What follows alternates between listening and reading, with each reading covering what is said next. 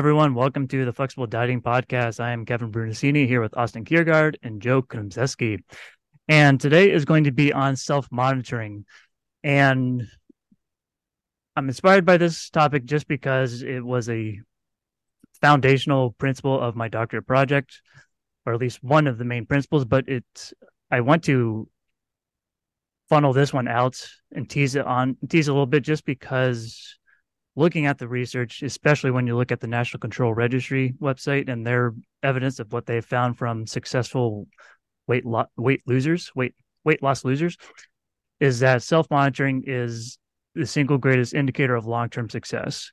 Granted, there are other variables in terms of what dictates quote unquote success, but from a behavioral standpoint, self-monitoring is the strongest leading variable that dictates that. So I'd like to this probably turn into a two-parter question, but count as one. But I'll start with you, Joe, on how do you handle clients that are resistant to tracking or self-monitoring? Man, I run into this more now than ever. It seems like culturally, just some of the changes in the last 20 to 30 years, it's just we have so many more tools. That's the irony. We have apps and so forth, things that make it easier. There's a great amount of information out there, yet people are either getting information where they want to be more intuitive and not rigid, which is fine. They want to be more flexible than structured, which is fine. But at the same time, if you don't have any way to measurably increase your accuracy and objectivity, you're just shooting from the hip. You're flying blind. It makes it so much more difficult. But I also like to entertain the principle that clients should have a good deal of autonomy. I can meet them where they are. I can guide them toward the path that I think will help them the most objectively. So, maybe we just need to, as the omnipotent omniscient narrators, get them to that point, guiding them without being very, dictative that you must do this, you can't do it any other way. But at the same time, you don't want to do a disservice to them by letting them languish in frustration and just not get anywhere. So I am very, very, very, very strong initially in saying, if you don't have some mechanism to know what your exact food quantity is, it's going to be very difficult and frustrating. And if I have to let them feel that frustration for a bit, I will. But I try to convince them, man, if you can just learn this now, do the hard work, weigh and measure and do these kind of things for a couple of weeks to calibrate your brain as far as what is in certain foods, it's going to be so easy. So I really do try to get them to learn those principles right up front. And before asking this to you, Austin, my second part of this question, and you really just segued it perfectly to want me to ask you, because I feel this is tangible for not only for clients but even for coaches that are listening, is for those clients that are so resistant to wanting to log or track, what do you use to monitor progress at that point? So in our app, we use a big, If there's no weight, if there's no food logs, what are you going to be advising? yeah. Sorry, Joe. You're good. With our app, we use, you can use pictures, and I can use that as an educational tool. So you can just take a picture of your meal, and I can say, well, look, that looks like it's about 4 to 5 ounces of chicken. Look at this. Oh, I see that there's cheese on the salad that you got at, this steakhouse or whatever. They usually do that in ounce increments. And so I just start to do the objective part for them. So I'm modeling that.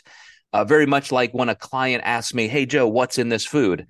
I go to Google, what's in this food, and I send them a screenshot. So I'm basically saying, like, hello, you can cut out the middleman. You can go right here. So again, I'm just modeling the fact that you can very easily get this information, and it's simpler than you may think. I love hearing that, especially just role modeling and exactly what I expected to hear. I mean, as a compliment, but to ask you of the same, Austin, just starting with first of, for those clients that may be resistant, uh, when you're coaching them, how do you handle that dialogue, that conversation with them? Yeah, so I like to find out maybe the resistance first, like kind of just asking them like why are you feeling resistant to this? Is it just because it's overwhelming? If so, then let's take it in chunks. Like let's maybe just focus on tracking protein and just see how that kind of goes.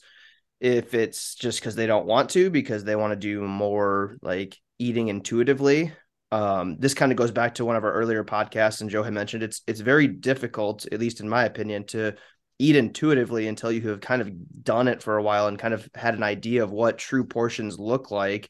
And you've kind of had those experiences going back to another previous podcast, and you've learned how to manage your hunger cues and things like that. So if they're still very resistant, then I try to see if we can come up with some sort of compromise. There's kind of an old method where it's using your hand to track. So, like, your hand's like roughly 3 ounces, like the length of the deck of cards, and your fist is roughly, close to 30 carbs, and, your thumb is like an ounce of fat. So, I've had some people that have started there, but to Joe's point, once we've started there and they realize that they're not seeing the results, then it's kind of the eye opener of like, okay, like I tried this type of tracking and doing it kind of my way, but now I realize that I need to be more accurate because I feel like I'm measuring more so than I was before, but it's clearly not working and it's not as accurate. So now what do we do? Do we measure with like things like cups and ounces because for whatever reason they don't want to use a scale, or do we use a scale? So I kind of try to figure out the why behind the resistance, see if we can come up with a compromise, try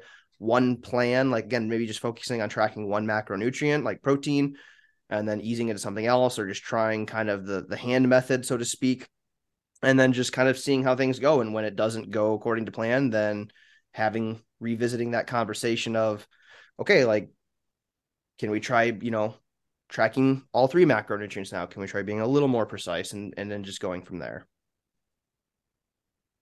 I have forgotten about visual aids or visualizations of food amounts. I haven't used that in years, but I'm glad you mentioned that because I just that has escaped my mind as a practical way to help clients get started. Because in my experience, more I don't want to call it more resistance, but more people are just more adept to tracking, or they have at least dabbled into it to some degree with digital food diaries now being so convenient and available, which sometimes can sour their experience based on no progress, especially if they've taken it upon themselves to do so versus an actual coach relationship. But still, that can be soured and biased if they have had a poor experience. Then they often don't want to track based on that experience. So um, it's not surprising to hear that we meet them where they are. Clearly, that's not going to dictate any type of change or response if we just dictate and prescribe you must do this or else. But to that point, they have to understand there is the language of nutrition they have to understand. And if they're not there yet, then fine, we can find ways to bridge that gap. But ultimately, it is going to be what's most objective. I think what's most important that clients and coaches tell clients that's funny, is that it's a tool. Monitoring is a tool when you need it. It is a behavior in the sense of awareness in the grand scheme. Self-monitoring doesn't have to be you know technical logging of each thing that you're doing, but you're being mindful, you're monitoring, therefore, of how progress is going, therefore you can choose what to do about it. Just as you said previously, Joe, you must pay the price based on that data or just the awareness of what's going on. You're choosing what you're going to do with that. But um, I want to swing it back to you, Joe, because Austin, you actually answered my last question in terms of just easier ways to get clients started. And one is the visualization of foods. Not to mention, you could simplify logging so that it's not focused on each macronutrient, but maybe just calories and a protein, or just calories, whatever it may be. So to ask you the same, Joe, if there's other strategies you may have on the back burner, what would you suggest of easier ways to monitor that's not traditional tracking? And Well, I would go back to what I mentioned in our research review that we did yesterday for the Flexible Dieting Institute, is that there's nothing wrong, especially for a while, of just taking that objectivity of measuring macronutrients and calories, doing meal prep, and getting those meals lined out for the week, and then your work is done. You just eat the food you prepared. And that's part of what I think people have a resistance to, is that just seems so restrictive. And I'm like, well, yeah, but you're here for a goal. I have a client who just crossed the 175-pound mark. She's lost 175 pounds. It's taken more than 2 years. Like, think of how much freaking work that was, and diligence and consistency. And I'm going to whine and cry about I have to track, to lose 20 pounds. It's like, man, if this is a goal to you, do the freaking work. The irony is, once you've done that, once you've figured those things out, it just gets so much easier. So it is that front, and I know we all have a little bit of stiff arm to authority mindset. Maybe that's just very American and Western. But I know, even personally, as soon as I say, okay, today's the day I start my diet, I immediately just want to eat more, because it's cerebrally more in my purview. But at the same time, if I give myself a really strict plan, which is kind of an induction phase where I say, okay, I really want to get through this metabolic switch transition. I want to do kind of a gut check to myself. I want to make sure I've got my own attention. So I intentionally have super, super high structure to get me started. Then the physiological transitions take over. It gets physically easier. I have less hunger. And then all of a sudden I can ease up a little bit with more flexibility. Maybe I've planned a little bit more of a calorie increase after that induction phase. So again, as you said, pay the price initially, get yourself in that mindset and behaviorally doing those things. And then you'll have such an easier time. Yeah. And invariably, I would think for all of us, eventually clients understand and see the value of what objectivity brings to the table.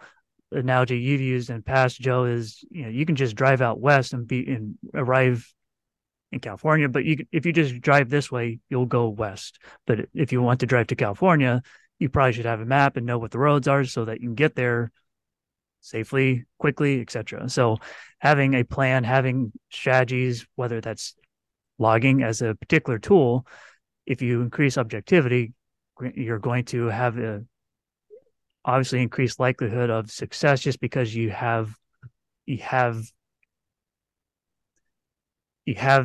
numbers, the data there with you. But in the event that things don't go as predictably, then we can evaluate things. It's just, to transfer it to another thing, I can't just diagnose patients with hypertension without getting a blood pressure. They may have other symptoms, sure, but that doesn't mean anything necessarily without that evidence. So we need that objectivity for a reason. Yes, it may be a nuisance. Yes, their arm may hurt for 10 seconds while we get the blood pressure, but there is a price to pay. I think it's a small one, but we're all biased. But nonetheless, to wrap up, self-monitoring is a behavior. Yes, it is a long-term strategy, but within that, it's a continuum of how you can implement self-monitoring practices. Tracking in a traditional way is what's going to grant the most objectivity, and therefore, I don't want to say success, but it's going to limit hurdles along the pursuit. But self-monitoring nonetheless does heighten self-awareness, which at the end of the day ultimately comes down to you to choose what you're going to do about it. Hopefully, if the goal is that important, you will choose and follow through. And that is why self-monitoring as a concept behavior is most paramount when it comes to weight loss and weight maintenance success. So thanks, everyone. Thanks, you two, I should say. Thanks, everyone, for listening. This is Flexible Dieting Podcast. We'll see you on the next one.